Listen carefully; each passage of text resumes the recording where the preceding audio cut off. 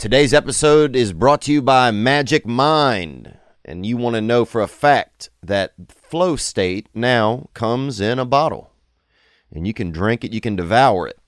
I like to shake mine and then have it. Oh, yeah. You can check it out, magicmind.co. Use promo code Theo for 10% off. If you're tired of coffee, then try this. Today's episode features a beautiful man, and this is a comedy man, and he's got so many big things happening in his life. I think I'm just amazed we're even able to have him in here today. And he's a man of comedy, and you know him from Netflix and television. Ladies and gentlemen, my friend, Mr. Joe Coy. Shine that light on me. I'll sit and tell you my stories. Shine on me, and I will find a song. I will sing it just for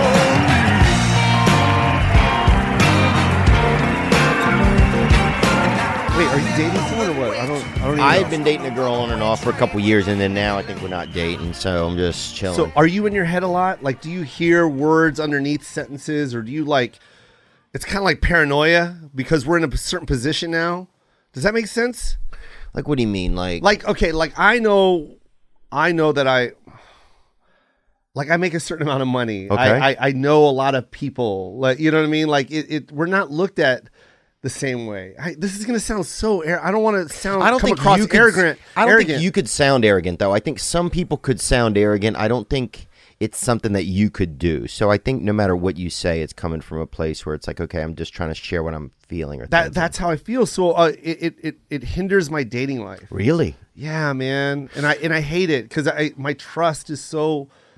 I've been burned a lot by people I've dated, and it's just like my trust is just so bad. Like, what are you in this for? Why are you with me? Why? Like, there's only one person I really trust, and that's my son's mom. She was with me when I had fucked up teeth, when I was working at Nordstrom Rack and Borders doing Books, coke, doing coke, working at some Marina Del Rey, cleaning yachts, and then running over to Laugh Factory and doing stage time. So she was there. Yeah. I trust her. I don't trust anyone that came after this. That's it wild. Sucks, man. It really sucks. Do you feel bad for not Trusting? committing to the mom? Oh, if to you're the real mom? honest? No, I think we both have a great understanding. Man, if anyone gets a divorce, her and I should write a book because we are the greatest divorce couple of all time. If my mom and dad could have just done what we did, I mean, we'd have a great life right now. Maybe I wouldn't be so PTSD about my childhood. You know what I mean? Yeah. Maybe I wouldn't be so holding on to certain feelings that I've had, with my mom and my dad, Yeah, it's damaging, man. Like those relationships, and then you start to exhibit the same relation. You exude and do the same practices that were done to you. And I was starting to, Theo, when we first divorced, I was being that guy, Oh, I'll make it hard for this bitch. Oh, yeah. Well, struggle, bitch. And then yeah. I was like, I remember my mom's like, you remember how you felt when, shit, I don't want to put that out there, but, I love my dad, you know what I mean? But they were going through a time, and I didn't see my dad, and I don't ever want my son to feel that feeling of the dad not around. Yeah. And being a phone dad. Happy birthday, son. It fucking hurts, man. Yeah. And I see it with you. That's why I don't know what I don't dig into you, but when you do your single mom shows, that comes from a place, right? Is it because your mom was single? Yeah, my mom was single. I think sometimes, we just sent some money out to some single moms. We'll every now and then just write out some check. Just nothing crazy, $200, just, No, but that's so dope. But we have a little group that we kind of try to add to over the time. But it's funny because I was thinking the other day, why do we do, what? And I think it's just I think because I wish maybe somebody had given my mom some extra money to do something, and not that these women even need it. They might all be rich. I have no idea. Yeah. But but you're also setting a trend and starting something new. Like, as long as you can plant the seed, Yeah. as long as, like, you know, you have a beautiful platform and you speak to a lot of people, a Yeah. lot of kids too, and so if they see something like that, that's inspirational. That teaches them not to, you know, oh, Theo did it, I'm gonna Right. do it. And that's something I didn't have. I don't know how old you are. I'm older 40 than years you. old. So I'm older than you, not by much, but enough to, like, during my time, I think divorce was new. Oh, wow. You know what I mean? I think divorce was new. And was there shame with divorce then? Did Yeah, it seem like there was. that? That's when all the divorce courts started coming out, and all the divorce shows were coming out, and you know what I mean? It was all new for everybody, you know. And you know, I don't get mad at my dad. I you know, I tell my dad I love you so much all the time, but I also tell him I understand. Yeah. You know what I mean? Like, It was a different time. Yeah, too. it was a different time. It was like their role models were like drove Ford LTDs or whatever. Yeah. They had a pistol. Yeah, 6 everyone had- shooters. 6 shooters with old bullets. It was different. Yeah, Yeah, it was a different time. They always went off because there was no safety. Yeah, You know what I mean? no safety. Because that guy, right? They always had uncles that told dirty jokes. Oh, it was disgusting. But they were man. dirty jokes that they got from a book. Yeah. Remember there was a book they used to sell? It was like, they used to have like the worst dirty books. I remember going there as a kid and say, do you know what I'm talking about? I don't remember that. I remember. It's like truly tasteless books. Please look it up, Nick. Look it up, Nick. When I was a kid, Thanks, bud. I remember a kid came to the school and this thing called the Truly Tasteless Jokes. And was he hiding it from the adult? Oh, it was it was like a satanic book, you know what I mean? And we all gathered around during lunch and we all pulled it out and just died laughing. The most crudest, nastiest things you could ever read. We used to have a fella. We used to pay. They had a dude who you'd pay him a couple $, and he would draw you a piece of little crotch at recess. This dude Nick, bro. Was it Nick? Was his name? What was his name, Nick? Nick was the rapper. I don't remember this guy's name. That's it. But yeah, Ultimate man, Review. for a couple $, he sketched you out a beautiful piece of And ass, it just bro. looked like it, huh? Bro, and if you had one of those, you were good for the weekend, Yeah. you know? You were. If you had a couple $, to get you a little sketch, Yes, bro. man. And I remember I used to bike across town to go. They had this man, and he had a family, Yeah. and I would go over to his house, and I was like buddies with his son, and they had pornography up under the sink. Yeah. That's where it was. Oh, and I'd bike 5 miles over to their house on the weekend. did it? To go to the bathroom to pretend I was pooping for like an hour. Oh, and it was massive, right? It was a massive poop, but you didn't even poop. Yeah, dude. And I'm just in there just jerking off and did feeling that too. sorry about myself. Then I had to come out of the bathroom and pretend to be friends with their son for a while. Yeah, and then you also had to let your semi go down. Oh, Because just because you're done, it's not. not It at doesn't go that back to its resting place. It still has a lot of energy, little life. Oh, yeah. You're still kind of excited too. You think you could probably do it again. Oh, yeah, you're ready. Like, I'm yeah. I'm like building up steam to get back in there, you know? But My friend's dad had a stack of magazines in his bathroom, and I always wanted to use his dad's bathroom. Yeah. It was on top of the tank, and it was like Sports Illustrated, and then another magazine, Mechanics, Popular Mechanics, and then the goodies. tits only. Oh yeah, Jugs. Oh. Jugs. Yeah. And he just had to. He had to remember what magazine was on top. What Yes, magazine was remember all underneath. that? You had to pull it out slowly. Be Don't bend careful. any pages. Set it down on the ground. Set it down. Ugh. Don't get it wet. Don't get it wet. Bro, all of and your parents, and the dad wouldn't have noticed any of that probably unless it was on top. As long as you didn't put it back on top. Oh, if you put it on top, it's done. Ugh. The whole mission is done. Then you blame it on your friend. Your friend did it. Yeah. He did it. And then the dad's like, oh, my son is a piece of shit. Yeah. Your son is. Yeah. Because I had no idea about these magazines. Which ones? Jugs. What is it about milk? Yeah, what is Is it it about about gallons of shopping? milk? Is it Instacart? What are you talking about? I cleaned my son's bed. I had to throw his bed away. He's had this bed. By the way, Theo, you don't have kids, right? No, I don't have any So, kids, man. I would like to have a kid, though. I'm putting that out there, man. Nice. You're going to love it, by the way. Really? It's the greatest thing in the world is having a kid. The saddest part is when they get old or older, they want to throw things away. And it's like you're throwing your heart in the garbage. So my son wanted to like rearrange his room. He's had this room there's Michael Jordan stuff everywhere. It's bad. It's it's from 6 to whatever. He's got all these things that I bought and now it's just in the way because now he's into making beats, so he wants to clear. Yeah, space. you want that feng shui. Yeah, man. And I'm telling you, I was crying on the inside, but I'm not showing him any emotion. I'm just like, yeah, throw it. Yep. Yeah. Let's scoot that out, man. Yeah, get that out of here, man. Let's fucking get Yeah, let's get you a little peep, fam. a chair. Yeah. Yeah. But I'm crying. It kills me, bro. But anyways, so I bought him this what is it called? Tempur-Pedic mattress bed, whatever it's called. That's right? nice there. But it's a sofa bed. So it looks like a red sofa, but when you open it, it's Tempur-Pedic. It's an amazing hideaway couch. Yeah, I never seen anything like that. It's amazing. Like when you lay on it, it doesn't feel like one of those regular couch beds. It feels like a bed. He's had it forever, but my son's sick of it. Right? He wants it out. So we got rid of it. Damn. Bro, the mayhem that's underneath this bed. Because there was no way you could move this thing. It was so massive. When we finally got the guys to move it and we all looked at the ground and I'm like, Joe. Like a time capsule. Bro. What was it? Like all kind of It was socks. Oh. It was Did it feel semen? Kleenex. Did it have a semenish vibe? Everything. Everything was a DNA episode. Everything was like what is that? CSI. Like a CSI episode. It was just everywhere. I took pictures of it, video. Drew a chalk outline around each sock. Oh, each sock. Yeah. Just billions dead. Murder. This is a mass murder. Dude, I can't believe, and this is something that's probably obtuse, but something that's coming soon, is that think of all of the value, the nutritional and value that it's in semen, if you really think about it. Yeah, no shit. And people are just Tossing it. oh, dude. Bro, it's people so will much. toss it and then go have some fucking ruffles. You know what I'm saying? Like the total opposite. Some dudes just Bro, you actually have you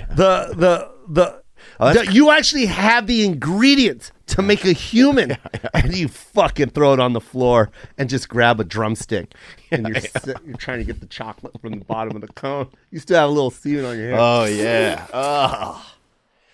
Praise What God, the brother. praise What God. are we? Monsters, and we don't give a shit, bro. No.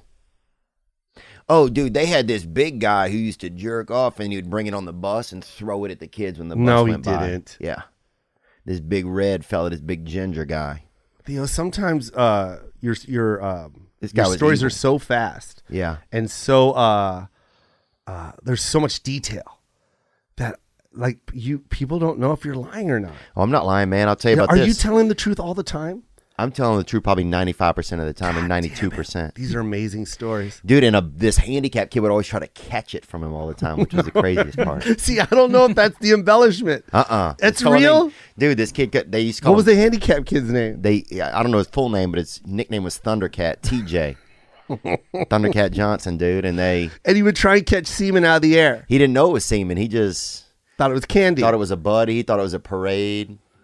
He would like pretend like there were bands coming. He was out there, man. So the red guy would jerk off in his hand, Mm-hmm. toss it, and then in super slow-mo, Thundercat oh yeah. would just And he had a real, Chariots of Fire music. he had that Chris Carter on him. He had some hands on him. I will say that. And he sometimes he would He had grab some he would mitts, grab bro. he would grab some. He'd catch enough. I'll tell you that. He'd catch enough to probably feel good about himself. Yeah. But that's the crazy thing, you know. It's like, one man's trash is another man's treasure, Yeah, or man. whatever they say. Yeah. And that's good product right there. Oh, but think about the fact that we're just people are going to the store and getting all of this macadamia and oyster, Yeah. cream for and all of it, and everybody's just. Meanwhile, their 3 kids in the back of the house are just blowing Yeah. through, Yeah. the best salve that God ever Yeah. made. You know, This will get rid of wrinkles. yeah. You know what's crazy? I was watching something on It's Ellen. gross, but I feel like we're almost there. No, I was watching something on Ellen, and Sandra Bullock was on, and she and Ellen was like, "Why don't you tell the people why your face is so beautiful and tight?" And then they said it was from like kids when they get Placenta? the circumcision. Oh, that breast meat. They said that's inside the makeup that she uses. What? And that's why we're going to hell, man. Are you kidding me? Oh, that hurts me. That That hurts me, man.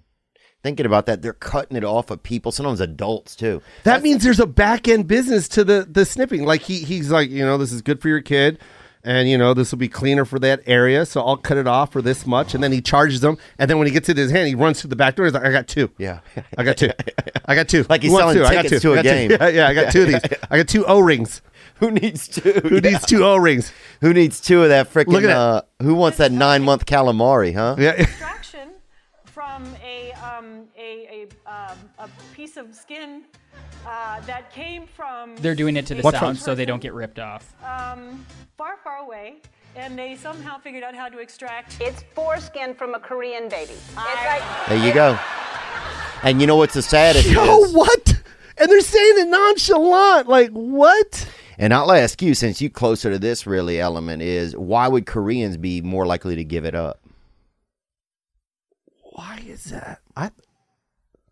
My best friend was Korean. He wasn't circumcised. I don't know why. I just told you that. Well, Maybe he didn't want to sell it. Anyway, he passed away? No, not him. He's still alive, but his brother did. How'd you know that? I don't know, man. How did you know that? You sounded like he passed away when you first started talking. Oh, no. He just he held on to his meat. Yeah, I wonder why that they went Korean. How do you get that? I don't know. Why did they go Korean? I'll tell you this, a brother ain't giving it up.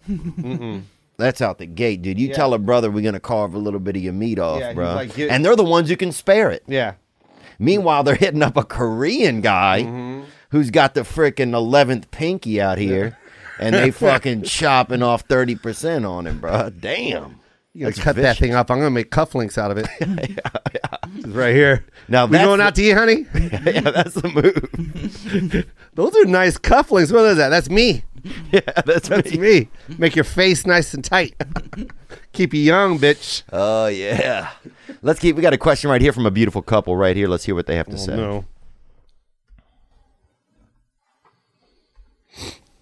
Yo, from one Cajun Asian couple to another. Oh. You and Joe. What Asian type do you think is the sexiest? Gang, gang, buzz, buzz. Wow. Gang, let me think about that. What type is the sexiest? And you're Pinoy. You're full Pinoy, huh? Yeah. Well, no, I'm half. Okay. Half white, half Filipino. Praise God. But bro. praise God. Yeah, I'm biased, man. I'm gonna have to say Filipino. Yeah. My son's mommy was Filipino. Yeah. Yeah, you got to say that. You don't have a choice. I like the mix too. I like the mixed babies. So I like a little bit of white with a little Filipino. Yeah. I like that. Oh, yeah. I like an Asian with like a hazel eye. It's like, wow, how did that happen? Like a teriyaki salmon. Yeah, that's good, right? Oh, I It's think so. Yeah, it's from like Alaska, but it's Japanese. Yeah. I like that. Japanese Alaskan. That's good shit, right? Yeah, it's like when you see a white guy doing the limbo, you know? Yeah, Like- and he's good. Yeah. Like his toes moving forward. Like where did you learn that, sir? Don't worry about it, man. It was a cruise. It was a cruise, and I was Don't good. tell your mother. Don't tell your mama. Dude, there's something about the white dad that crushes the luau that just saves the family. Yeah. It's And that- he gets like free pineapple or whatever for the whole table. Ugh. And he's a king, dude. Yeah. He's a But he king. was like, it wasn't good, but it was so funny. Yeah, but it was good enough for them, and he doesn't know any better. He doesn't know. And they got pictures. Yeah. There's something We beautiful. all about remember that. Oh, I remember going to the beach, man, and we got we'd go out we'd steal some liquor during the day and go bury it in the sand and then go get it back at night like like turtles do. Yeah. And so then we'd dig it up at night and go drink it, and then Yeah. we'd meet up with strangers on the beach, strange women. God, I met dude. this girl that was in the Wiccan one time, Witchcraftery. What the fuck? And me and she this- wasn't into it. She was in it. She was doing it.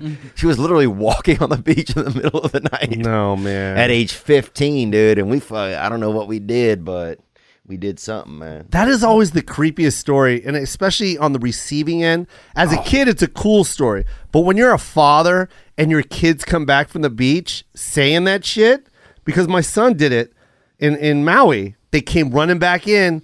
They're like, oh, we met some dudes on the beach. I'm like, the fuck? What do they look like? Like, well, you don't hang out with dudes at the beach. No, they were cool, Dad. No, they weren't. Yeah. No man They're homeless. talking to 15-year-old kids is cool at the beach.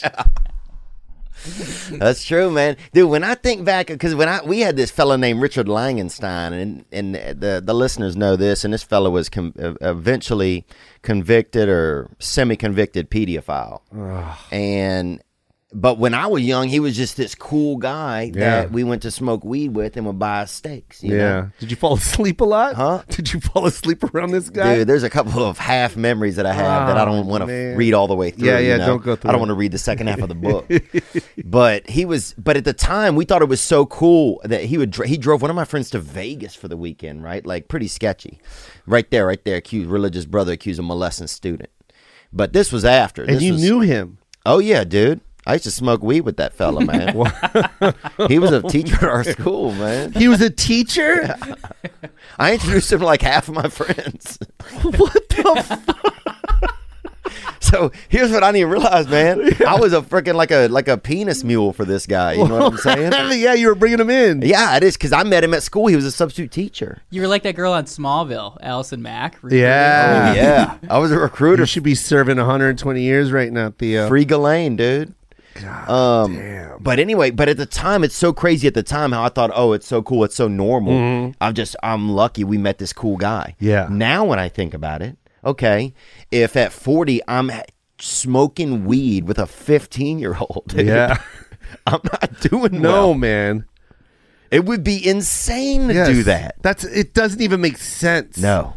It's so wild how from the other side of the coin. That's what I'm saying. It's so clear. When Mike, you got to remember, I'm taking responsibility of all my nephews. Oh. Like, I've told their parents, I got it. Don't worry, they're gonna be safe. And they come running back into the house, and they're like, "Yo, we met these dudes, man. They're so cool, man. What? Duncan took a hit. Like, my oldest nephew took a hit. I'm like, what the fuck are you doing? Yeah. What are you guys doing? What's going on, guys? Why would you do that? Yeah. Who are these guys? Duncan They got just his- disappeared. Yeah. Duncan got his nails done by some guy. Like, what? I feel weird if I hang out with Gianni. He's only 24. Yeah, that's a good point, That's actually. 8 years. Does it feel weird? 15? Yeah. Yeah, man. If I get a DM or anything like that, it's always like, "Hey, man, thank you so much, kid. Yeah. Tell your mom and dad I said hi." I swear to God, I don't. I mean, hey, tell your father, Mr. Coy, says thank you. All right, man. Do your homework. It's sketchy now, especially, dude. Hell no. I'll ask a girl straight up if they're going to try to Me Too me or not. Yeah, you should. Yeah. Yeah. Just so I have it in writing, Yeah. you know? Yeah, that's good. Like, wait, this girl's Me Tooing me and said she wasn't going to Me Too Yeah, me? wait a minute. You said clearly you weren't. Yeah. What? Yeah, what's going on here? But I'm going to go through, let me think. Nick dates an Asian girl, too. Vietnamese girl. Oh, Vietnamese. They're nice. Oh, yeah. They're not. They're firecrackers. Yeah, she keeps me in line. They've been through a lot. Yeah. They've been through a lot. Oh, yeah. So you better watch your back on Yeah, that one. her parents came by boat. Wow. Yeah, Well, yeah, a lot of them did. stayed in Hong Kong for a while. Mm-hmm. Yeah. the Oh, whole thing. yeah. And a Vietnamese person, they could sleep on a damn, on a rack of a closet. I saw a Vietnamese person fall asleep on a whole thing of cans. Unbelievable. Just recycled cans. Beautiful. Every turn was just and didn't wake them up. Just dude. You can't fuck with my next door neighbor was Vietnamese, and he was the shit, man. Talk shit, had the thickest accent, Yeah. and was in my face when we played ball, man. You can't call me dude, fuck you, dude. Swear to God. His name was V, by the way. V. Oh, my yeah. next door That's neighbor. every Vietnamese person's name. V, and he had hair just like you. Oh, yeah. This is 1983, man. He had this tight sides and then long. He's like, dude, fuck you, dude. Take that, dude. Yeah, dude. He was that's where I got my accent from. When I do the Vietnamese accent, it's always V. Oh, that's Oh, dope. he was so funny, man. Yeah, Is she dude. funny? Is she funny? She's hilarious. Yeah, I don't know what it is about. I think Theo, when you get like when military presence is there. Like, does this make sense? Like, the Philippines has a lot of military. Oh, yeah. Back in the day, and I think they absorb that culture and that lifestyle, and they get, when you tell a joke, they get it. Right. You know what I mean? Does that make sense? Like, I think so, because they probably were like a lot of what they probably saw was a lot of American stuff. Yeah, and they hear American humor and the way they talk and like the little words that we use and they get it. Does that make sense? And then Instead of they're like trying to gangster, bro. translate it, huh? Vietnamese are gangsters. Oh, dog. they're gangster, bro. They're gangster business people. Like Louisiana has one of the largest populations of Vietnamese in the U.S. We have the only Vietnamese person in the House of Representatives. The only Viet Did not know that. is out of Louisiana because of all the fishing industry. So they come down there hunting shrimp and they stay. Did not know that. Ah Huang Cao Joseph. He goes by Joseph Chow. Of course he does, dude. But Would yeah, that be pronounced cow? Joseph Cao. Joseph Cow. That's a good call. I bet it would. my girlfriend helped secure 2 pounds of weed for Boosie Badass. Yep, we had to pay Boosie Badass and weed when he showed up. That's So- beautiful. That's a beautiful thing. Yeah. That's a good. great thing. But that's a BS, man. They'll get you anything. You need tables. You need wedding. Yeah. And they don't give a fuck if the order's wrong. Have you ever seen that? Yeah. Vietnamese don't give a shit. When I ask every time for my pho, that's Vietnamese, right? Pho. And in fact, this just happened. We can call my son to verify this damn story. And once again, I asked, no cilantro. I can't stand cilantro. It fucks up every meal. And I go, please, no cilantro. No problem, no cilantro. Boom, fucking cilantro. Damn. I go, this cilantro. No green. She goes, okay. And just walked off. That's amazing. Okay. Okay. Yeah. Okay. Well, you want me to put my hand in there? Yeah. Oh, yeah. Because they'll literally go in, I'll huh? take one by one, asshole. I don't know, man. Yeah, there's something more like, I don't know. White culture gets so a little bit too proper over time. Yeah. And a lot of these cultures that have had a lot more of a rot gut experience or a tougher upcoming in the past 100 years, there's so much more humor, bro, on that side Bro, of the I net. love how you describe that. That's so true, man. So much more humor. How'd you say that? Rut gutted? Rot gut. Rot gut? Yeah, That's so just true, more- man. Like when you go through just shit and your only form of entertainment is yourself. Yeah. Right? Oh, and you yeah. can only be funny and make fun of yourself, man. That's why they are who they are, man. Like that's why Filipinos are like that. It's just that's our form of entertainment. When you're broke and you don't have any money and you depend on the family to be the entertainment at the party. Yeah. Right? Like, I don't know. That made sense how you said that. No, I think, look, when you look at a lot of cultures, that's where a lot of humor really comes out of, is some type of, not turmoil really, but just, I think a place of unrest or not having something where you need to become an instrument. As a person, you need to become funny or become because it's not there. It's not there. There's not the other elements that you have to get the entertainment. Exactly. So it's like, unless somebody's going to go rent a VHS, which somebody has the money to do once a week. Yep. Then otherwise, somebody's going to have to start entertaining. Yeah, someone's got to juggle, motherfucker. Yeah, somebody's got to juggle, dude. So grab those 3 balls and do something. Parties in 2 days. That's it. Yeah. That's the truth, man. I think there's something about that. But yeah, I'm going to go through and rank now. Japanese, I've long been, I'm not anti-Japanese. Yeah. But I get no Japanese person. It's hard to know if they care what's going on. Living to see, it's just like, all right, I can't tell if they've just come from a fire or if they just got a massage. Like, Oh, you mean their expression? I have no idea. Yeah. Never. Like, I went to a buddy of mine married a Japanese girl and was at the wedding, and I was Yeah. like, dude, are you sure this girl like you? Like, I have zero vibe off of this girl. Really? Yeah, it's just and I think it's just because if you don't grow up around a certain population, you just have no idea what their expressions are like. Mm-hmm. That's true. Like, Filipinos a lot easier. They're more gangsters, bro. China's really like the black community of Asia, really. Chinese people are funny too, by the way. Chinese people don't care if they die, bro.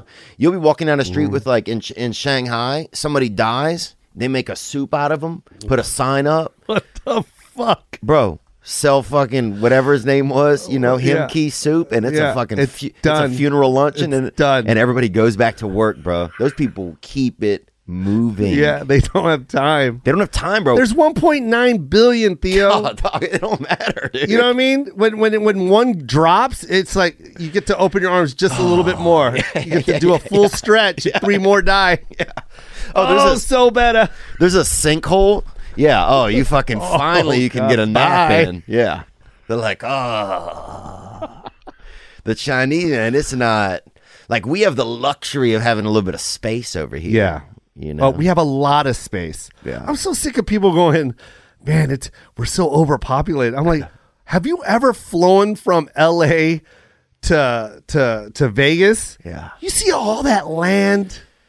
You ever fly from like Omaha to what's the next state over?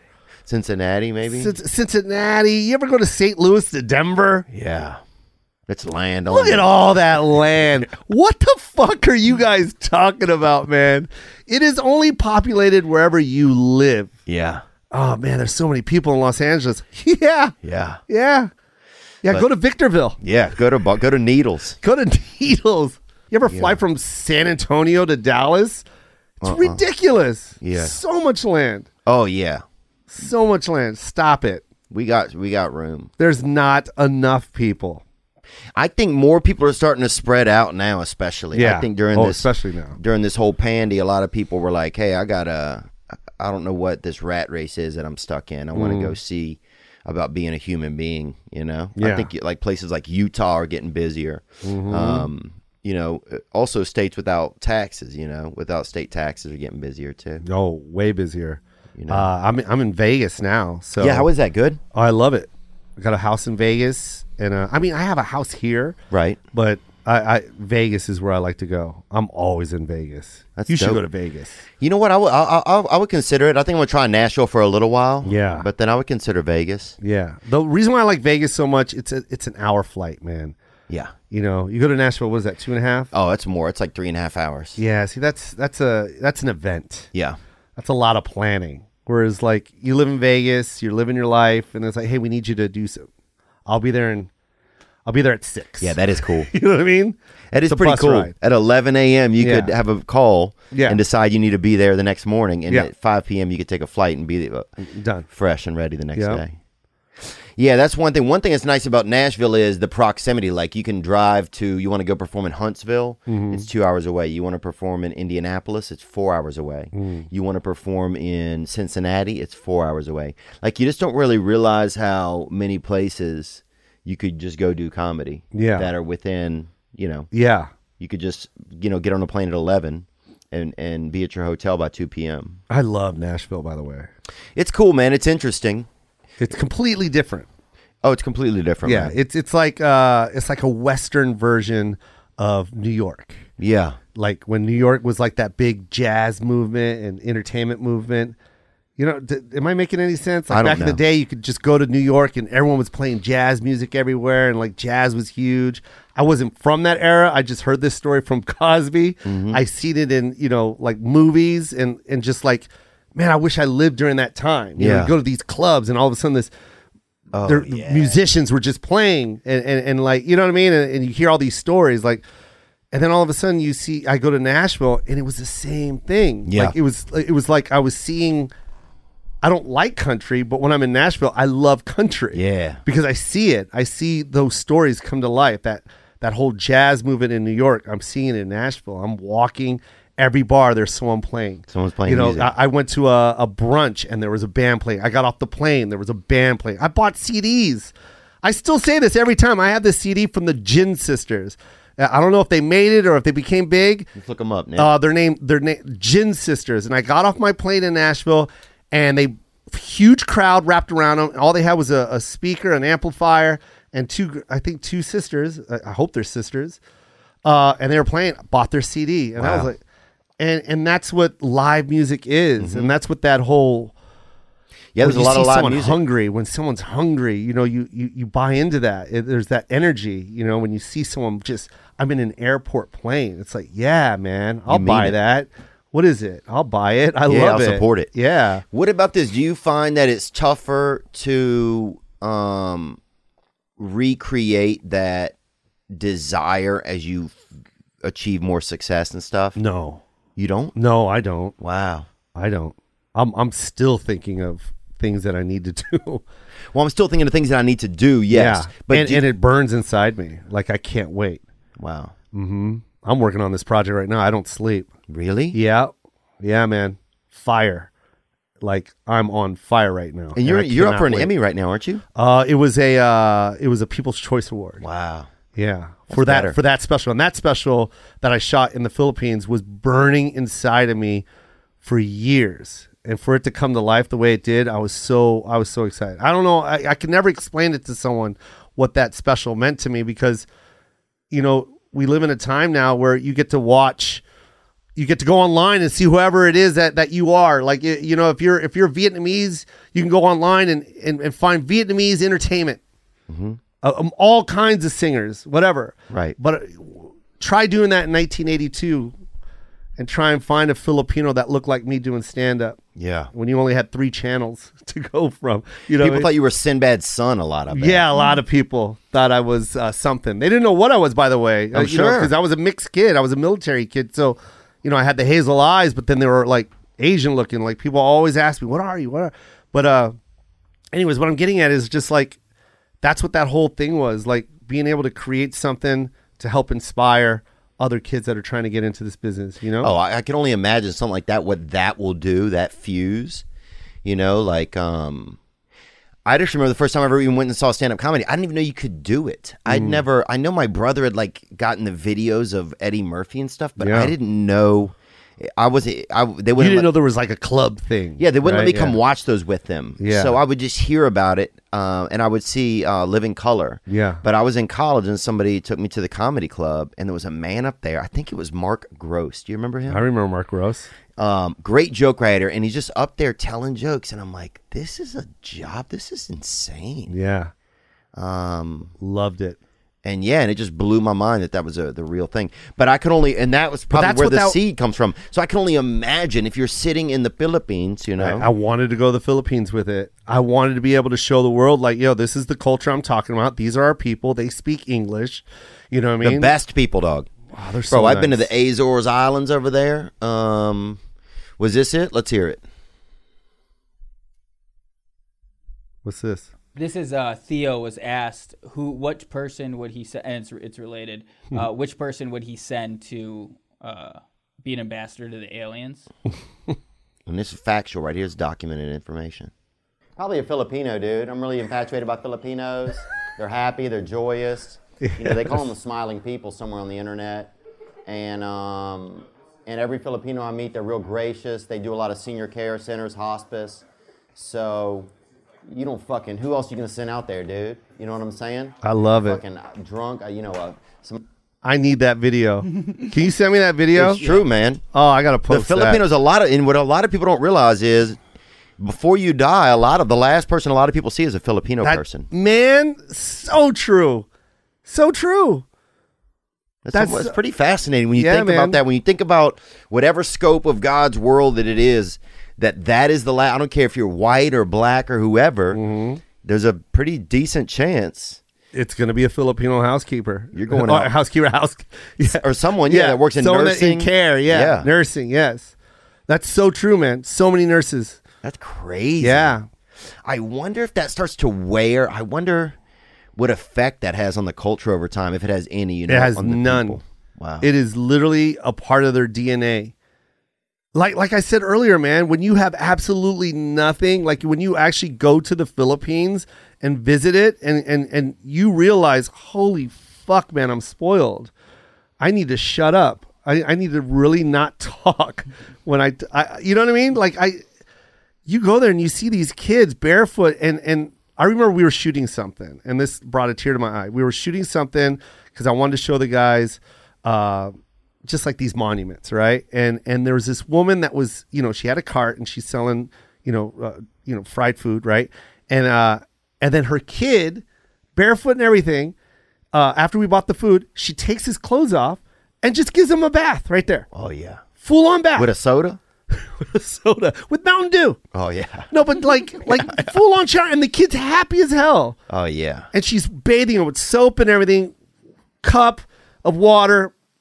Puts the clothes, dries them off, clothes back on. He takes off running. It's just another day for this kid. Yeah. But when I saw that, I was like, holy shit, man. That's life. That's real life. So it's like, what do you do? What do you do to get out of that, right? You try and learn to speak English, right? You got to learn to speak English. And then you got to become a nurse. Why? Because everyone needs a nurse. Yeah.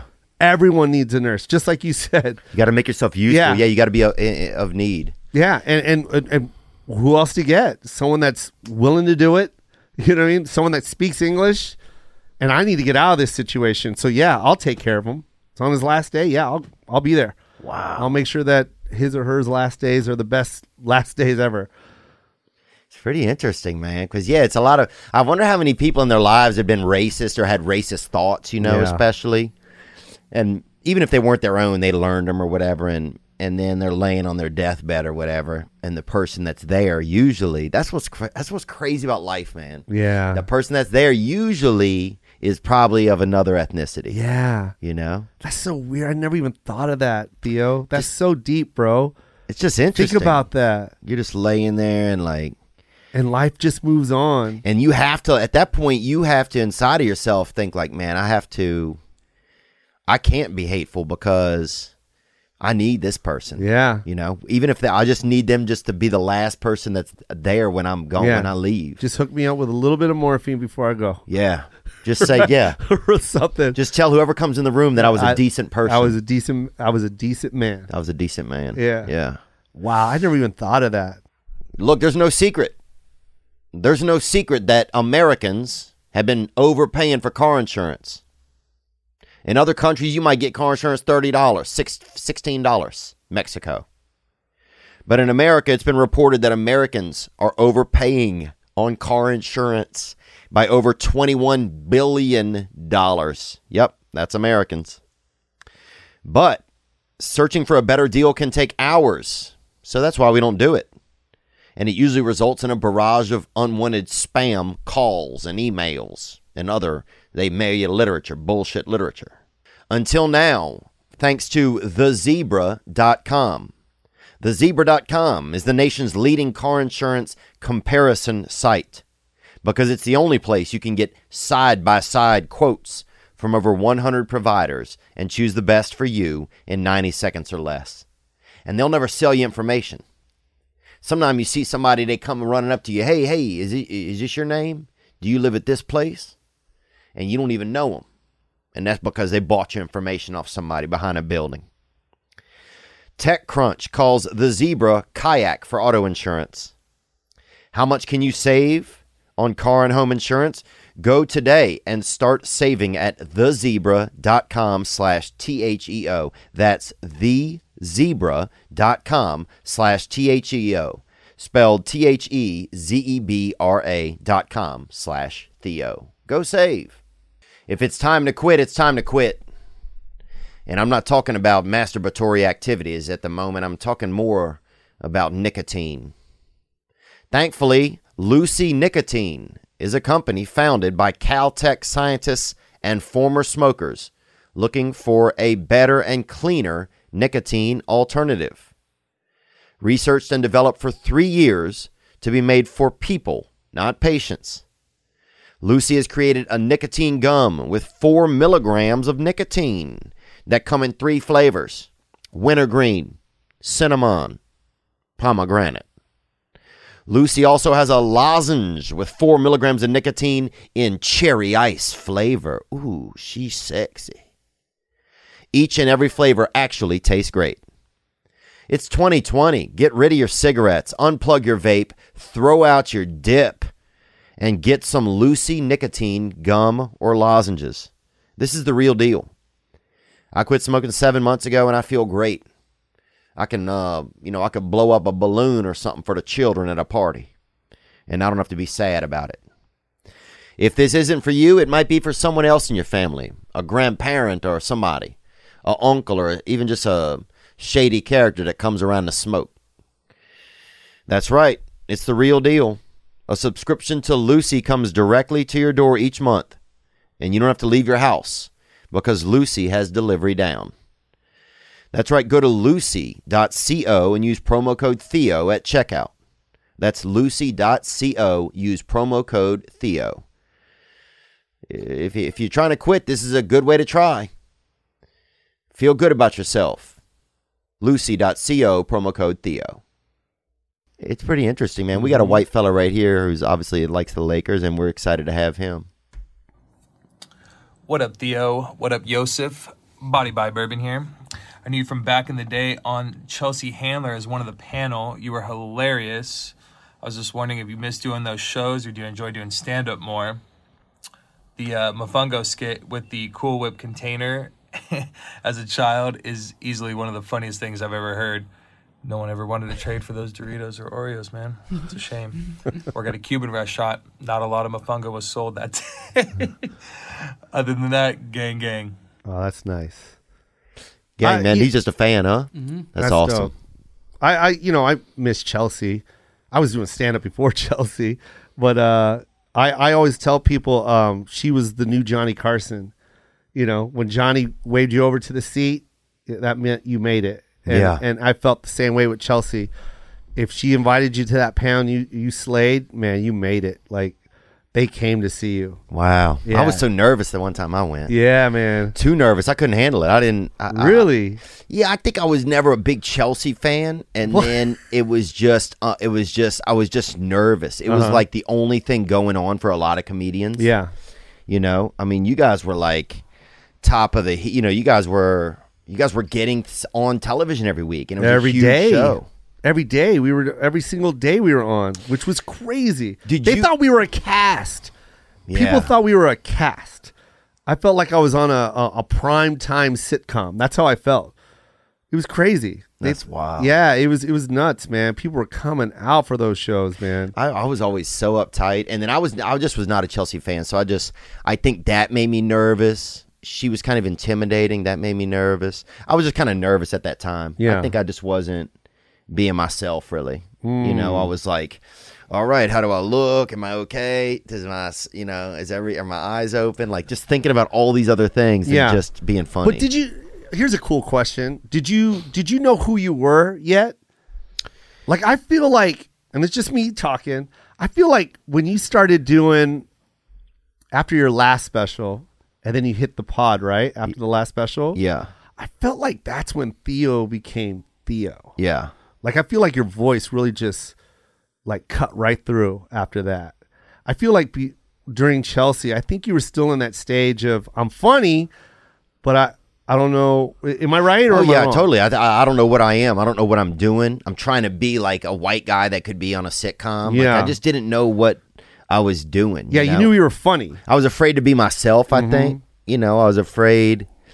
There's not a lot of acceptance of Southern style comedians, really. There's not a lot of Southern, since the Blue Collar Tour, there's not even, and I don't consider myself a Southern comedian, but I don't think anyone does. They don't have that, they just haven't really taken anybody from our area even. Yeah. So, like, I don't even like that label, by the way, to be honest. Like, I don't like it when people, I would never want to, I would never label Theo as a Southern comic. Yeah. You're just a comedian, and you're really fucking funny.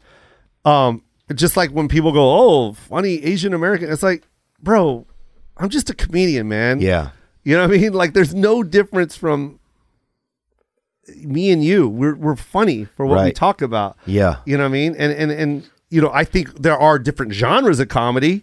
You know what I mean? There's a puppeteer, and then there's a dancer, and then there's a magician, and there's political, and there's all kinds of shit. That you can separate us by. Yeah. But we're storytellers, man. We're comics that tell our stories. Yeah, I like that. That's a good point. Yeah, I never really felt into that space kind of, but I think I always felt like I had to fight this label or something. I think a lot of the war was possibly even in my own head, but no, it was. You were right, because I felt the same way with me. I felt like, I don't understand why you guys are making me fight for this. It's obvious I'm funny. Yeah. So that's why I love Chelsea so much, because she saw it right away when, I used to open for John Lovitz. And then, did I tell you this story? No, I didn't know. So I used to open for John Lovitz at the Laugh Factory. And this is when I'm cleaning yachts and selling shoes at Nordstrom Rack. I remember I was going to Nordstrom Rack, and I look at my phone, it's just a number, and I answer it, and it's like, hi, it's John Lovitz. And I'm freaking out because I used to impersonate him in school, you know what I mean? The liar and all that stuff, all those jokes. Yeah, yeah. And then here he is actually on my phone, and he's like, I've been watching you at the Laugh Factory, and I really want you to open for me. You'd be hysterical. I'm doing a show every Wednesday night. Lovitz Wednesdays or some shit. I don't know. Love it or not. Or some shit. I'm trying to make shit up. And then, so I was like, yeah. And I started doing these shows with him. And next thing you know, this is a true story. You're going to love this. This is such a fucking weird thing. You ready, Nick? I don't know if I told you this story, but he goes, I'm going to start this is so funny. I'm going to start putting this lady on the show. Her name is Chelsea Handler. She's so funny. She's my only friend on MySpace. I'm like, what the fuck? He goes, when you go home, go to your MySpace. She's my only friend. Her and Tom. And I went home, and it was literally Tom and her. And that's when I found out who Chelsea was. And she started doing these shows. And after every show, she would talk so much shit.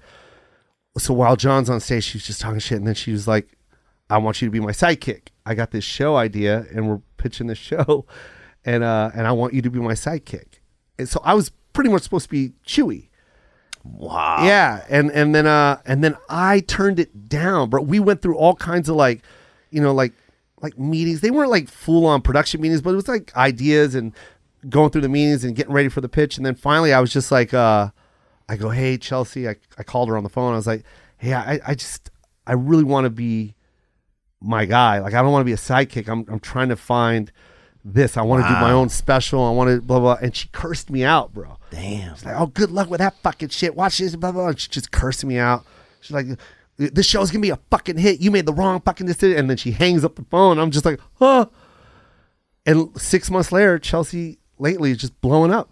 Wow. And I'm at Nordstrom Rack. And I remember my ex-wife picking me up. And while she's driving me home, she's like, I'm recording this show right now. We got to get home. This lady, Chelsea Handler, she's so funny. Have you seen it? And I'm like, that's the fucking show I was supposed to be on. Dang. And I remember I was so depressed and wondering why I said no to it. And for 6 months, I didn't get a call from her. And then finally she called me. But anyways, what I was getting at, like, I feel like I'm always fighting to tell people I'm funny. Yeah. Chelsea was the only one that said yes. Mm. And it was funny because it was just like Comedy Central's passing on me. ABC turned me down. I got on this one pilot. They fired me. And it's just like, what is going on? Why don't I have an hour yet? Like, I don't understand why I don't have an hour. I'm crushing on the road right now. Why don't I have an hour? So, yeah, I feel you, man. I just like, what is it that you're not getting? Is it because you guys don't get it? Because the country gets it. Right.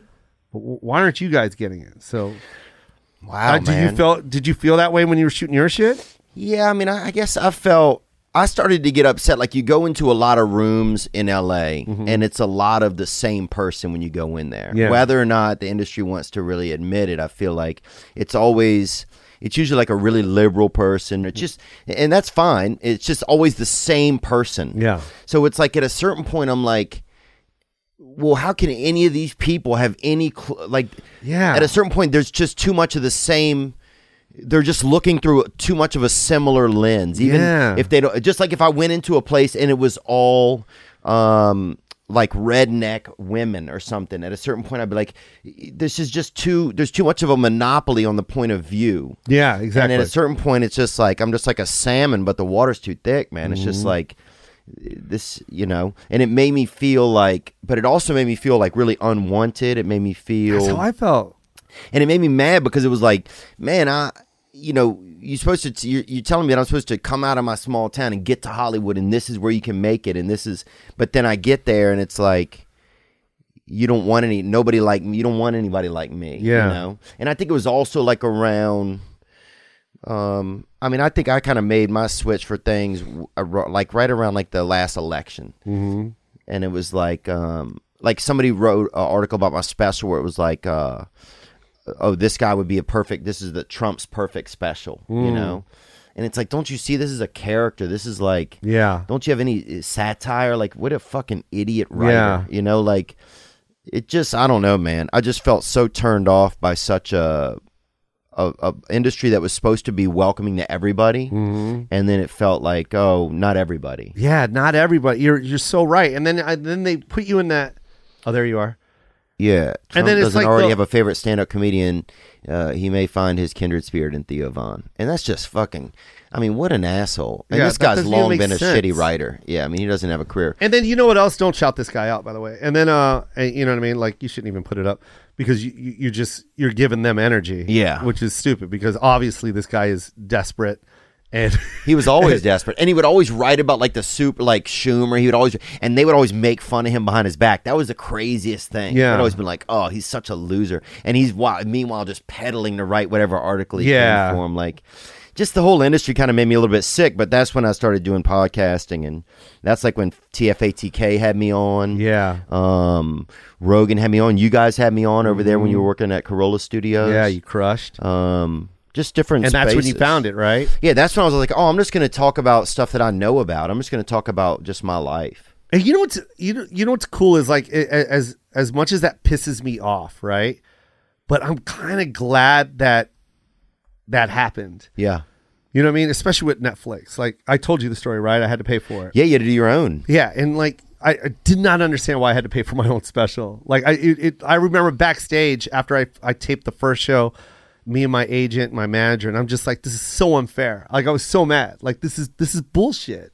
Like I don't get it. Like it would have made me mad. Yeah, because it's like, you know, because say by the way, they already said when I said I was shooting in Seattle, they made sure to call and go, hey, we just want you guys to know we're not interested. Like they really wanted to make sure that we knew that.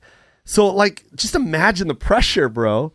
And my son's laying on the couch in the green room. I'm broke after this special. I'm done. All the money that I saved up, done. And then I was just like, this is bullshit. Why do I got to fight and sell this? And then they still, and then you have to put it on their network. How much did they? Well, here, hold on. I don't want to get fired from Netflix.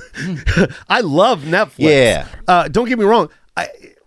It wasn't their fault. Right. You know what I mean? It's just the uphill we're talking about. It was the uphill. It was the obstacle. They were booked. They're just doing they business. were legit. They were legit built. And who's to say? Because I use this example all the time, right? Like it's like you can't get mad at someone that's responsible for billions of dollars, right? Right. And they hire certain people. Like, all right, you get $50 million. I want you to buy a bunch of talent. Yo, it's their job to write these checks, right? And say my special flops, which I knew it wasn't, but say it did. They're the ones that get in trouble. So it's like, imagine if I had a couple $1 million and someone goes, go find me some talent. Like, that's a scary job. And I get it. And I do understand that. And I know I'm making excuses, but I'm also happy that they didn't give me a special, because I went and shot that thing myself. And I went on to shoot 3 more on my own for Netflix. And the 2 that I shot after that, they gave me the money. Like they literally just gave me the money and said, here, we're all in. Just you shoot it. You did so good on that first special. We don't want to touch it. Yeah. They gave me full creative control. Wow. So it's like, yeah, it was fucked up with the obstacle that they gave me. But when I showed them that I could do it and give them a good product, they bought 3 more from me. Right. So right. It's like, yeah, it's so crazy. Yeah, it's like you just got to get that scale to tip. You just have to. And maybe that's what it was with you. Maybe it's like, yo, you keep getting pushed up against the wall, and then finally you're like, yo, fuck it, I'm right here. I'll just do it. This is what I'm going to do. I'm going to do me right here. Yeah. And then you look what you did. Now everyone's on you. And now we have a new special that we're doing with Netflix, which is cool. But yeah, I feel you. I think it's just like, I don't know. Sometimes it did just seem like the journey, like the struggle was easier for other people. But it's like, oh man, Theo. Yeah, we both know. Yeah, and it made us. It did make us mad. Because I know who you're talking about. Yeah, it's not fair sometimes. We came up at the same time. Yeah. So you and I both saw, certain comics, and we're not hating on them. We're not. But we just knew that there was an obstacle and it wasn't fair. Yeah. Because I know what you're talking about. Because I would watch a special and go, what the fuck? Really? Fucking really? But I wouldn't go public with it. Right. I wouldn't be like, yo, fuck this. Oh, I always have to bite my tongue. But I knew Nick doesn't. Yeah. But I knew but I knew my time was coming. I knew it. And if I had to make it, then I had to make it. And I'll still make it, dude. They gave me another one, by the way. I just signed another deal for my 4th. That's crazy. And I'm ready. And they want me to shoot now, and I'm like, no. I know exactly when I'm going to shoot it, and I know exactly where I'm going to shoot it. And that's where it's going to be. Dang. But that creative control is so important, right? Yeah. Oh, yeah. And that's one thing that's nice about Netflix is that they give you that. You know? Shout out to all of them, by the way. I just want to do that. Robbie Praw, Neil, Joanne. Robert Guillermo. Yo, they are amazing over at Netflix. Yeah. And I always say that, what I just told you right now, I did on stage in Malaysia, right? I was doing this huge venue in Malaysia, and I told the whole Netflix story about how they didn't give me the deal and how I tried to get them to come down and they kept canceling. Come to this show. I'll fly you out. I told my manager, I'll fly them to San Francisco. I'll leave the jet running. Come watch my set. We'll shuttle them back to the jet and fly back. Like, I wanted that special so bad, bro. And they kept turning it down. And I was like, I don't get it. Like, why don't you want to see what I'm doing right now? Like, I was really hurt by it. And I was saying this on stage, and then and then ended the story by saying, hey, I shot it myself, and then they bought it from me. So what I'm trying to say is, don't let obstacles get in front. It's like an inspirational story, right? Yeah. And then they were there. And I had no idea that one of the execs was there, and he was in line, and he came, and the meet and greet, and my fucking heart fell out of my chest. Oh, that would be hectic. And I'm like, yo, I don't want to say his name, but I go, what? I go, I'm just telling my side of the story, and but as you can tell, I gave you guys love it. He goes, you don't need to explain. He goes, I want you to tell that story. He goes, please tell that story. In fact, do that story on your next special on Netflix. Tell that story. Yeah. And I was like, he was cool with it. And when he said that, I just hugged him, and I was like, thank you. I just, there was just a lot of struggle that I was going through. A lot of tears, you know what I mean? And yeah, there's nowhere to put it all a lot of times. There's No. nowhere to put it except in your work. Nobody wants to hear like a lot of the sob story just doesn't really, there's no real place for it. There never is in the world. It's like all of your... What do you think that is, Theo? What do you think it is that people don't want to hear the sob story? Well, it's not even a sob story. It's an emotional story. It's a grind. Like when people hear like what you just said to me, like I didn't know that about you. Yeah. I didn't know you were struggling through that. I really didn't. I always looked at you as the guy that was like killing it. And it was kind of making me jealous because I knew I had like at least 10 years on you. Yeah. You know what I mean? But I never said that. Every time I told you, I praised you. I was posting your shit. You were always super nice, man. Yeah, You've always been because you're super funny. nice. You're really funny. And but it that inspires me. Like when I see someone blowing up, that inspires me. It's like, okay, it's possible. What is it that people don't want to hear? Is it because they don't want any motivation? Do they not want to be inspired? Do they like being where they're at? Does that make sense? Yeah, I think it makes sense. That's a good question, man. I think the motivational side of it, there's a place for it. There's a place to share your struggle. There's a place to share what happened and what it was like and your point of view. Yeah. I think what there isn't a lot of times is here's what there isn't. There's never an apology. Yeah. There's never like from the industry, from whatever your idea in our heads of what the industry is, there's never like, hey, I'm sorry we didn't, Yeah. There's never, and I think that sometimes like can be like, it's just an unforgiving business. Yeah. Man. There's no apologies. There's no whatever. And it's in the end, it's just what I've learned about business. Mm-hmm. That business is just, like you said, it's somebody in an office who, finally Robbie Praw came and saw me downtown at the Wiltern, and we crushed it. And it was like, and he was really gracious backstage and like really kind and like, and it was different. Like, in my head, I'm always thinking like, oh, these people don't like me or they don't,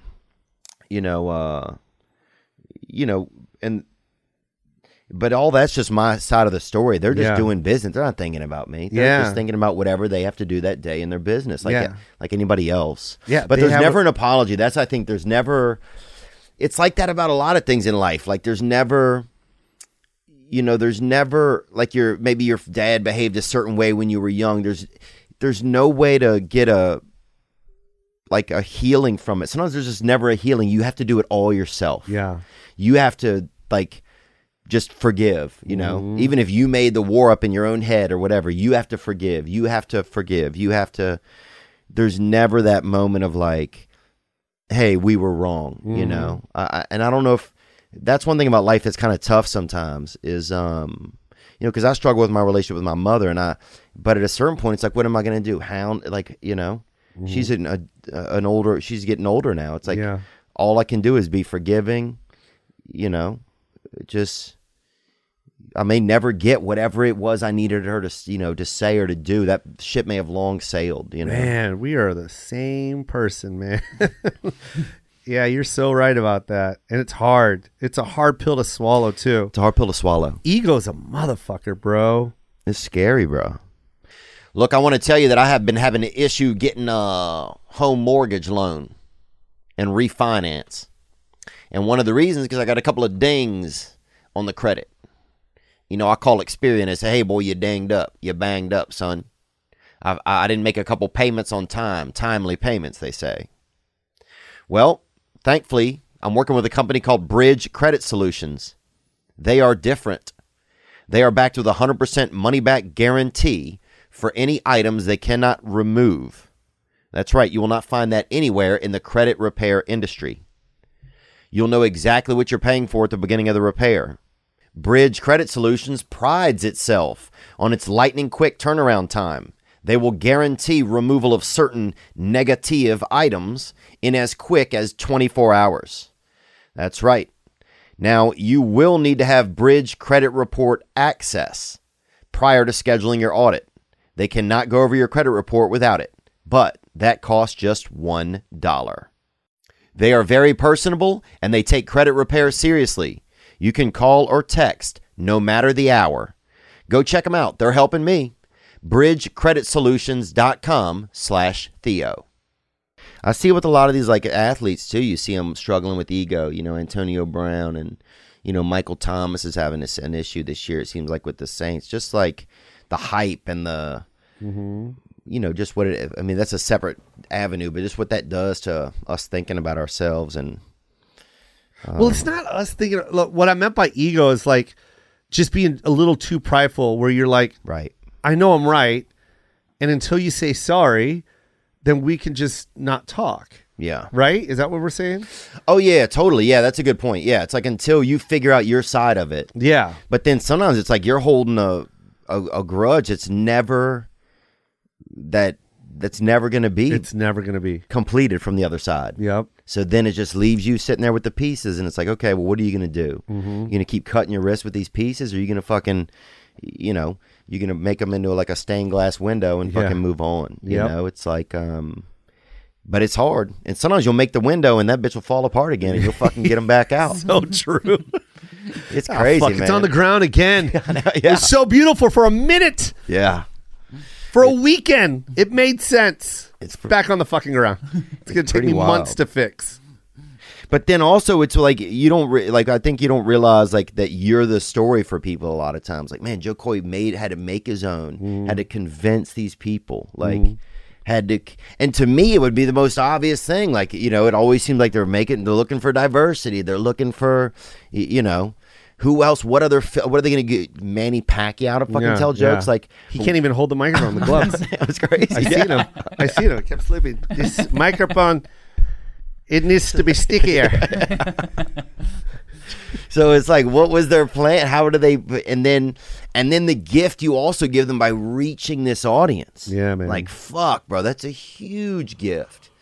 And so it's hard sometimes to feel when you've been burned to then turn around and realize that now you're just gifting, you know, even more of, you know, of an audience to this already huge, you know, conglomerate. But that's just... I'm just happy that you and I live in that time where we got to show these kids that, hey, you got to open these doors. Yeah. No matter how many... People did it. Huh? People also did it by coming to see us, by not giving like fans. That's what it is. Support, you know? Yeah, man. People are like, I'm going to go see Joe Coy make this special because I know that he brings joy, you know, to me. Or I'm going to go be there at the Wiltern and have a great time. And all those people don't realize that all of that goes into that moment where like the executive finally says, oh, okay, this is a new piece of business for us. Yeah, exactly, because that's how they see it. You're so right, man. It's just, it's tough when art and your heart meet. You know, when art and business meet each other. Yeah, it's just it's just a tough thing, man. It is. Here's a fella right here who has a wants to chime in. Yeah, he looks like he's been growing a baby hair mustache for a long time. Oh yeah, this guy What's up, definitely. Theo? What's up, Joe? Hey, what's up, My name's man? Troy. I live in Ohio. I just got home from work. Long day at the office. A question to you two is, how do you stay positive knowing that your dreams are pretty much in the gutter? You had to cash in that corporate check in order to pay for some bills and didn't end up getting that dream. You know, both of y'all are stand-up comedians, both of y'all do your thing, but for those others out there, people like me, what have you got to say so that we can keep on trucking? Man, how crazy that you press play to that video after we just said this. And that's just like Nick's on point, crazy. man. Nick does a great job. But man, like there's a lot of people like out there that think like that. And you know, and like, yo, it's done for me. And Did you think like that at a point? So take Yes! us there and then take us out of there. Bro, when I was working at Nordstrom Rack, I swear, and Tony Rock just got a deal with I forgot what the show was, but it was being produced by Will Smith. And, you know, and we're doing the Laugh Factory every night. And I'm at Nordstrom Rack. I'm crushing every night, bro. Oh. I'm wearing waiters outfits. I got mustard and shit on my chest, and I'm crushing, you know, alongside Tony and Dane and Bob Saget. Like, I'm fucking slaying, bro. But then I'm shelving shoes, and I'm trying to buy diapers, and I'm just trying to make these DVDs to sell. And barely shelving shoes, I'll be honest, at Nordstrom Rack. Yeah, man. Rarely Yeah. do you get a match. Rarely. And by the way, when I say shelving shoes, I'm just grabbing the shit that's on the floor and throwing it back on the rack. Oh, I've left in a sandal and a boot. Oh, 100. Easily, dog. Oh, man. When they always came to ask me for a size, I go back there. I literally went back there to not look for that fucking size.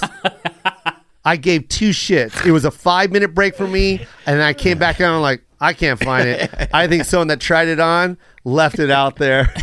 Good luck. And you just see this bitch like, what? My God, can someone pick up these fucking shoes? There's so many. It was like supermarket sweep for your feet, I feel like, in that real. store. That was just insane. I remember I was walking down the aisle because I had to pick up shoes and put them in a trash can, and then you fill up the trash can, and then you restock it, right?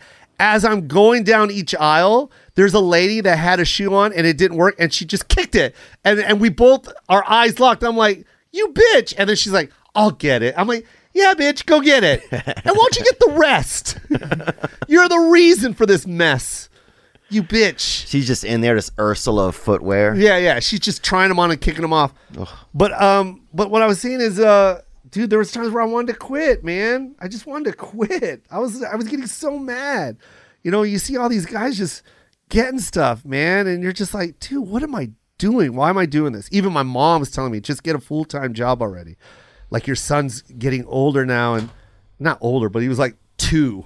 But she's like, you got to start thinking about, you know, school. What kind of school? What kind of insurance are you going to get your son? Like, you don't have a job, like you're working part-time, like and that shit is in your ear, but it's also like reality. You're like, yeah, I got to start thinking about my son. Maybe I'll go be a manager at a bank or something. Like, I'll throw in the towel. I don't know.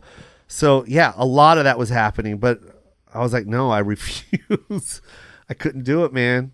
I just kept selling I shot it. There's an hour special floating out there. I know someone has it, but I remember paying someone $500 or something like that for like 3 cameras to go shoot me somewhere. Wow. And I was going to sell that as my special because everyone else was getting specials and I couldn't get one. And I was like, I need a special. And I went and shot it. It was like somewhere on Sunset Boulevard, some art museum or something like that. And I went and shot it. And it's out there. Yeah, it's floating out there somewhere, man. That's awesome. Yeah. That would crush if you got your hands on that. I know. Crazy, right? Yeah, I'd find that and sell that, Joe.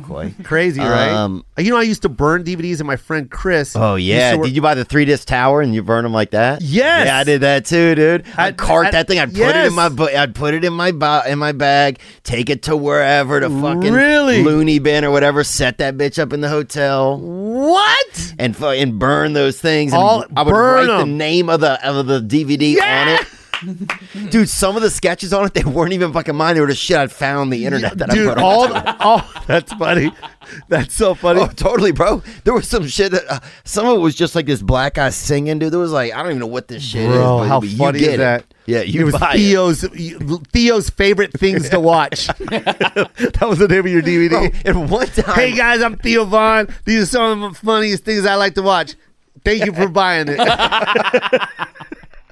dude, one time a lady brought. I just sold her the case on accident, and she got home and came the next day. There was no DVD in it. Broke my heart, man. And I would print off down in the lobby of the business area. I would print off like all the little DVD inserts and put those things in, man. So funny.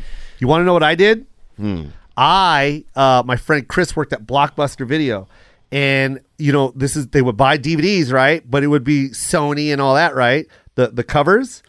But they wanted their covers to say Blockbuster on the inside of it. So they would take those covers and throw them away and replace those covers with Blockbuster covers. Wow. And they would have garbage bags full.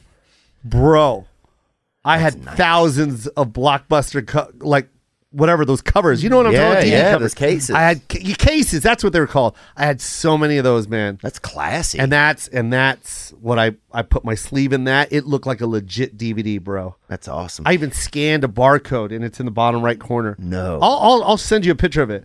I think it's probably soup. Yeah. If you scan it, it'll probably say Campbell's. I'm not even joking. I even got the logo that said DVD, and I put it on the spine of the thing. Yeah. I went and got those printed off at a legit printing company. It said Joe Coy's DVD Volume 1 because Jay-Z had a Volume 1. I sold those for $5 a pop. Oh. But you buy a stack for $100, right? Oh, yeah. It was a stack for $100. You get 100 DVDs, and I sold them for $5 a pop, man. After profit, your profit was $400. Oh, you can make, dude, if you were making some money, man, because you didn't make any money going to do the weekends. Hell no, you never made money on those weekends. Dude, I remember I went over about 10 years, I had $27,000, I think, in credit card debt just from doing the road, and it was just, man, that was scary. That was pretty scary. It's rough, man. But I think with having a dream or how you bounce back into it, man, I think one thing that's interesting about these days is you can start so many new things like you couldn't back in the day. Yeah. Like rarely back in the day did someone go from being like a realist, like a miner in a coal mine to like a real estate. Yeah.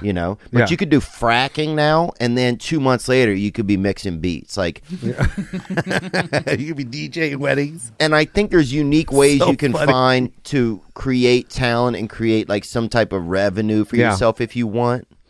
You know what I said the other day? With all the tools that these kids have now, right? They have so many tools, man. You can make your own book. You can make your own magazine. You can make your own movie in the palm of your hand. And it's getting easier. Legit, your own movie. Your camera is legit this close to being a Red camera. Yeah. Like the quality's so good. And everything's in the palm of your hands. And what I'm trying to say is, if you're not doing something because you have an excuse, because you need something else, you're literally just lazy. Right. And that's your only problem. It has nothing to do with what you got or how much money you got or I need this or I need that. You are literally lazy. You're a lazy person, and that's the only thing you need to work on. And you can, and that's something that can be kind of cured, and not even to look at it like also maximizing your laziness. Yeah, man. Like if you're going to be lazy, but also have some semblance of a plan of when you're not going to be. Yeah, man. But yeah, I think I feel like your dreams can change at any time. I mean, Nick was a degenerate gambler. Yeah, and a drunk. Nick, thank you. Nick dropped out of school. Yeah. I'm both of those things still. So yeah, yeah. I want everyone to know. I know Nick as well when he was over at Corolla, and he would roll up and go, "Hey man, the trunk of my car is missing. Where is it? It's behind a bar." Yeah, and then when I did get fired, Theo likes to say he picked me up off the free agent wire. He was on CBS Sports Fantasy, yeah. He was always great, man. Nick was always great. Yeah, Nick's one of a kind, man. He's a unique guy. He's a degenerate gambler. But Nick was living in his car, and Nick went to Vegas to play cards. It's close. I played full-time online poker after college, and I dropped out. But then separately, I just quit my full-time job in Minneapolis, and drove out here and lived in my car until I got the internship at Corolla, and he hired me full-time. But like literally to work in podcasting.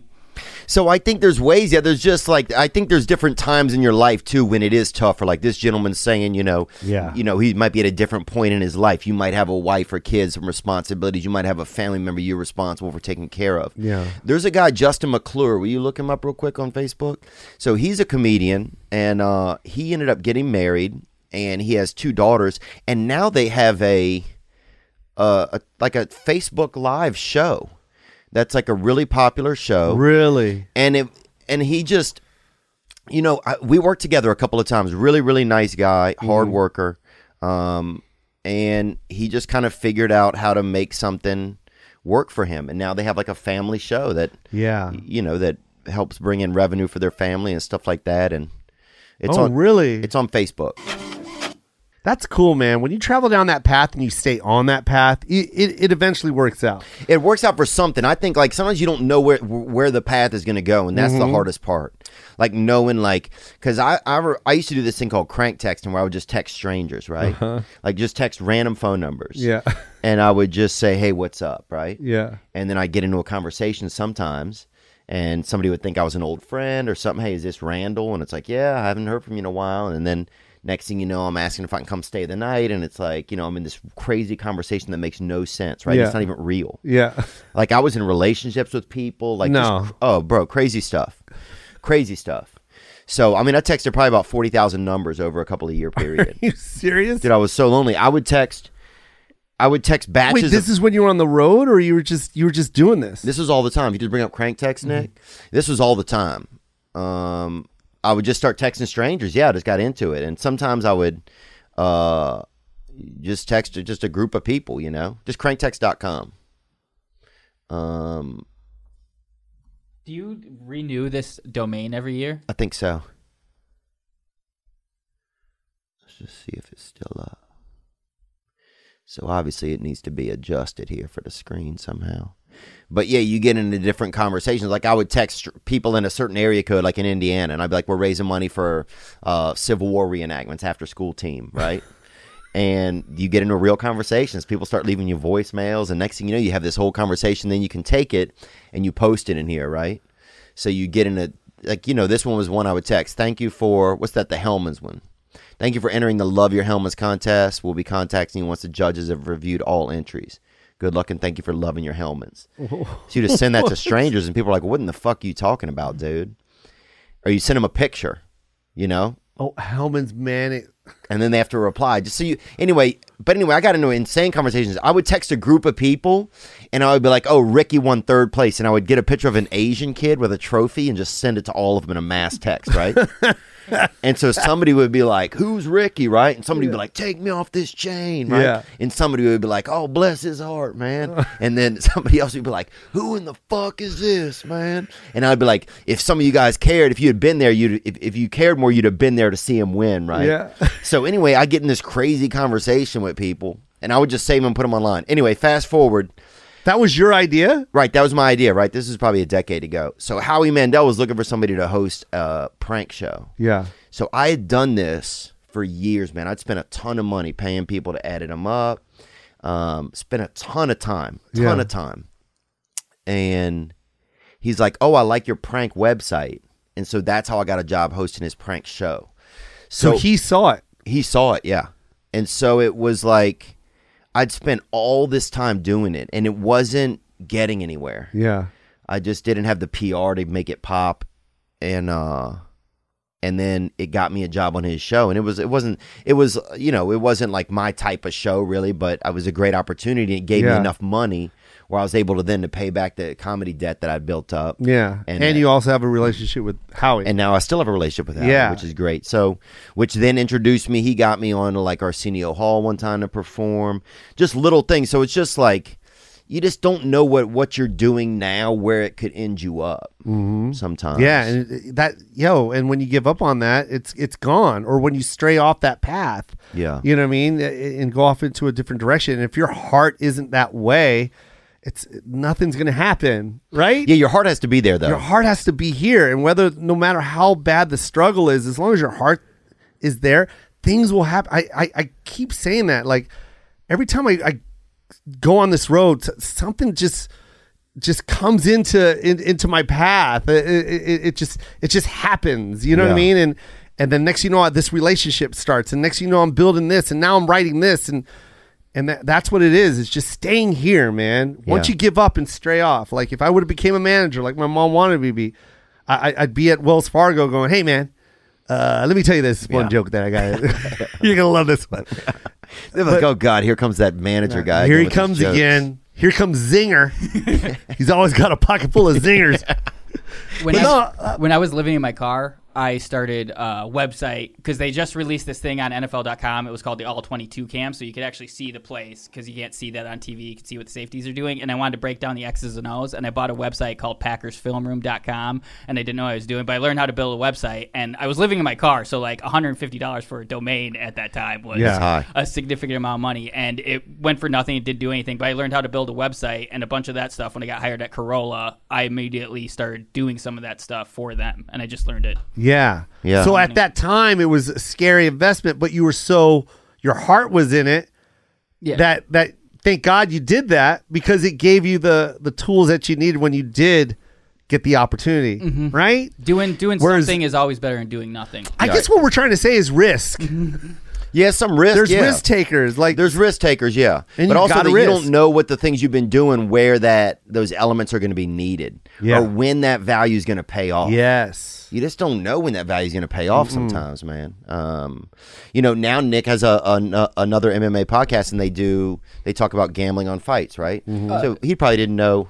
Yeah. I haven't really put one out, but I'll put some content online, and people are into it. It's fun, and it's just what I like to do. So. But who knows? Who knows? A decade ago, when he's just playing online poker, you just don't know sometimes, and you still don't know. That's the amazing thing about life, is that it'd be like, oh, I still didn't realize this little thing that happened so long ago is going to pay this unique dividend in a financial way or a spiritual way or all types of ways. That's crazy, man.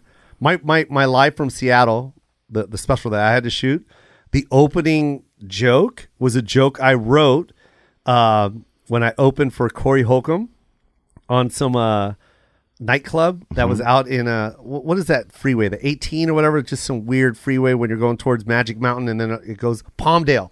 It was out in Palmdale. Damn. And I was opening for Corey Holcomb, and it was at a nightclub. No one was allowed to sit on the dance floor. They sat on the outside of the dance floor. We performed in the middle of the dance floor because the owner didn't want you to scratch up the dance floor.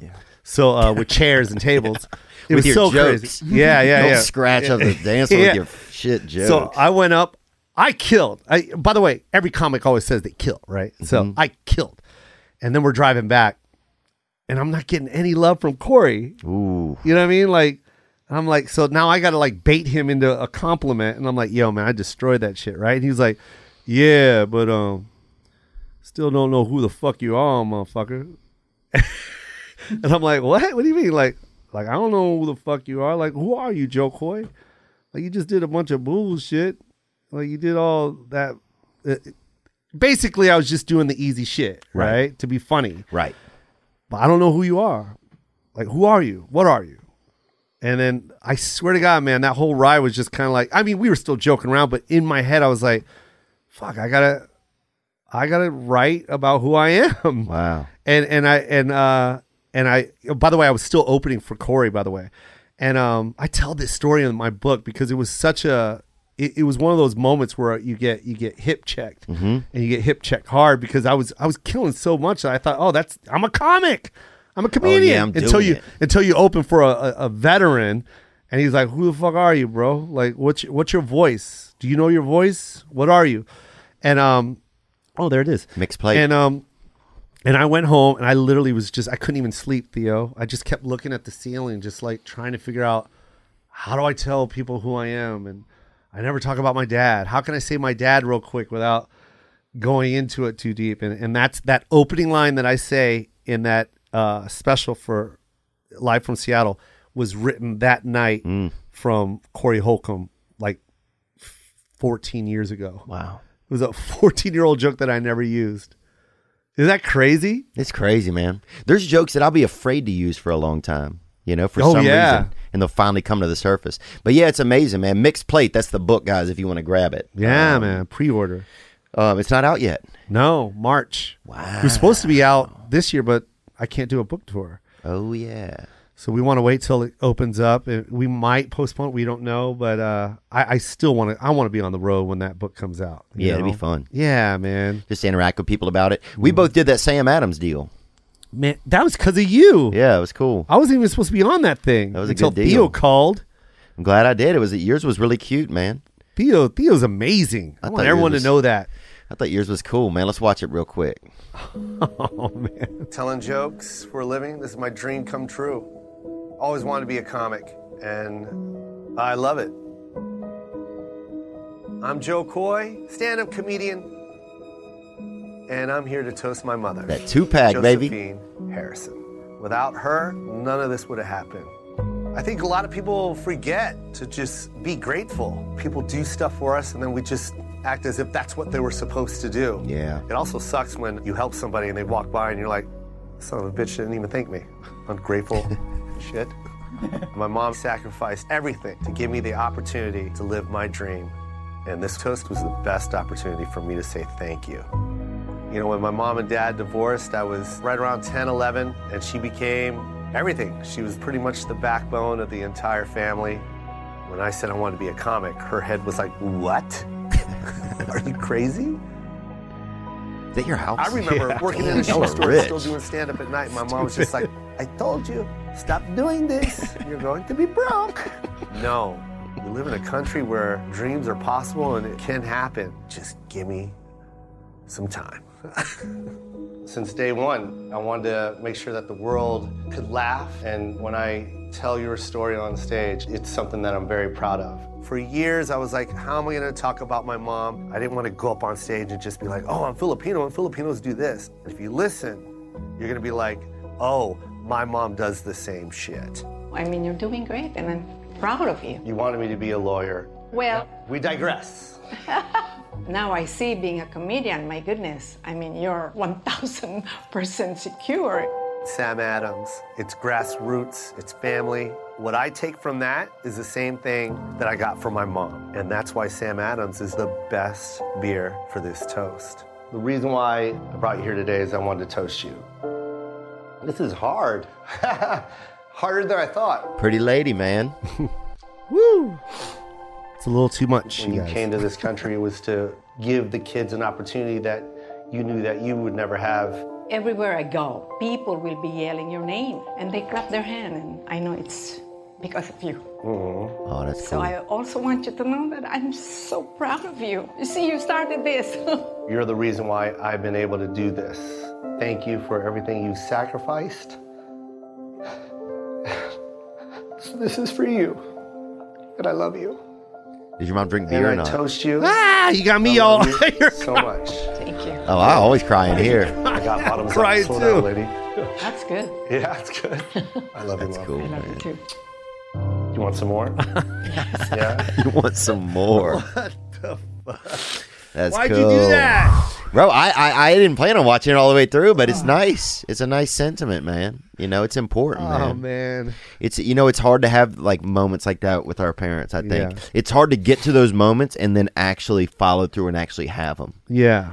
Like sometimes I'll have an idea in my head like, okay, I want to talk to my mom about this or say this or tell a family member this, but when it comes down to the moment, I just don't really follow through the way I want to or I'll back off at a moment when I have a feeling of some sort that's uncomfortable. Yeah, you're right. It's weird, man. It is weird. But it's important. It's important, bro. That was cool. I didn't know he was crying. I was trying to fight my... There was did you see me, Nick, do this? I looked out like, oh, man, not now. She's a pretty lady, man. Did you hear what she said? That's when you know I'm not lying about my mom, when she goes... when I knew you were 1,000% secure. Oh, those were those conversations when she would tell me to quit. Yeah, secure. That's a unique word. People don't just throw that around a lot of times. Yeah, she was all about benefits and health insurance, security, retirement. Like, dude, like that's military stuff. Yeah, man. It really is. That's my mom. That's how she talked. She was married to 2 soldiers, so that's all she talks about. My mom's been talking about retirement since she was 36. Wow. Like, can you just live first? Talk about retirement later. That's funny, man.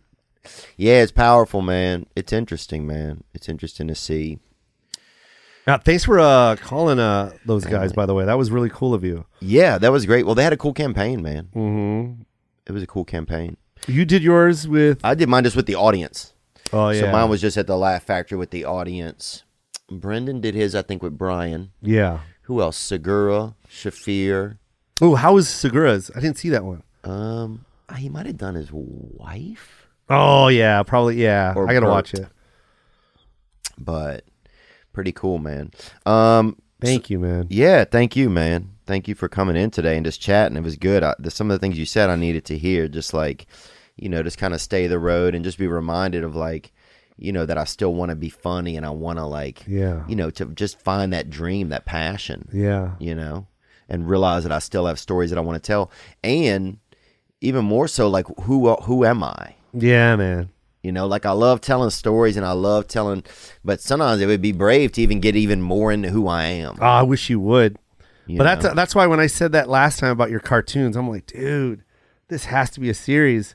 It's like you have a story after a story after a story, and they just keep coming out of you. Yeah. I can't wait to see all of them. By the way, my son's a huge fan of yours. Oh, that's cool, man. Yeah, he loves you, man. So, yeah, he's a handsome guy. He's growing up, huh? Yeah. So, he's great. He's gonna be 18 here pretty soon. But when I told him I was on those socks, we'll put them on the shelf. Yeah. Oh, yeah. Hang it. Oh, we want him here. I'll send you. We want him here forever. I'm gonna send you the picture, man. My favorite part is when we both looked down at, and then we both looked at each other, and he's like, "I'll pick him up, Dad. Oh, damn. Let me pick him up." That's no beautiful. shit, Joe. Yeah. Does he have a funny vibe? What's his vibe? Oh, he's very funny. He's got it. I don't know what he wants to do. I know he loves making beats, but I really see him acting. And man, if he could do stand up, man, I would love to open for my son, man. Ooh, that'd be cool. I would love it, man. I would love to just retire and be like, hey, son, can I just do 5 minutes in front of you? I would love that, dude, man. That'd be so cool. That'd be so cool. Have you ever known anybody that got to do that? I think only Damon Jr. is the only one I know. Oh, that's true. That I don't know if they tour, but that would be dope to have Damon and Damon Jr.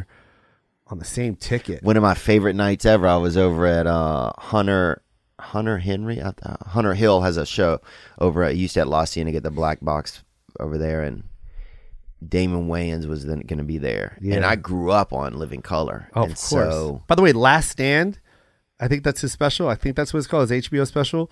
You guys, you have to watch it. It's great. It's a beast, man. I haven't seen it. Crushes. Go watch it. All right, go ahead. I'm sorry, I didn't mean to stop. But I told a joke, and I heard him laugh at one point.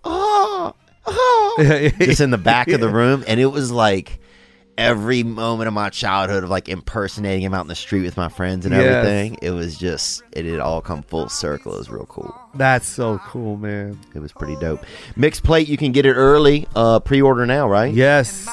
Pre-order joecoy.com. And thanks so much for coming and spending time with us. Nick, you have anything else? No, thanks for coming, Joe. Dude, that was amazing. Yeah, it was fun, man. man. Thank you, Theo. You're the man. shit, bro. Love you, bro. Love you. Now I'm just floating on the breeze, and I feel I'm falling like these leaves. I must be cornerstone. Oh, but when I reach that ground, I'll share this peace of mind I found. I can feel it in my bones, but it's gonna take a little time for me to set that parking brake and let myself unwind. Shine that light on me. I'll sit and tell you my story.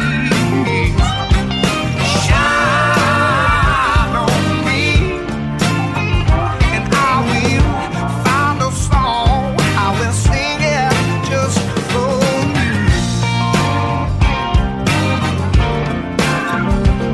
And now I've been moving way too fast on the runaway train with a heavy load of my past.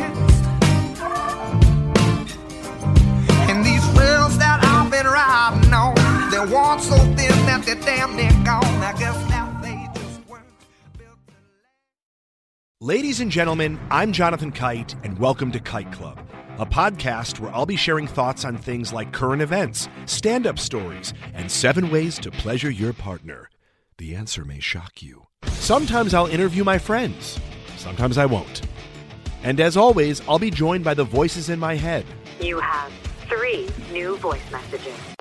A lot of people are talking about Kite Club. I've been talking about Kite Club for so long, longer than anybody else. So great. Hey, sweetheart, here's the deal.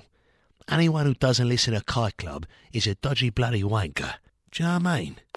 Hi, I'll take a quarter pounder with cheese and a McFlurry. Sorry, sir, but our ice cream machine is broken. Oh, no! I think Tom Hanks just butt-dialed me. Anyway, first rule of Kite Club is tell everyone about Kite Club. Second rule of Kite Club is tell everyone about Kite Club. Third rule, like and subscribe wherever you listen to podcasts or watch us on YouTube, yeah? And yes, don't worry, my Brad Pitt impression will get better.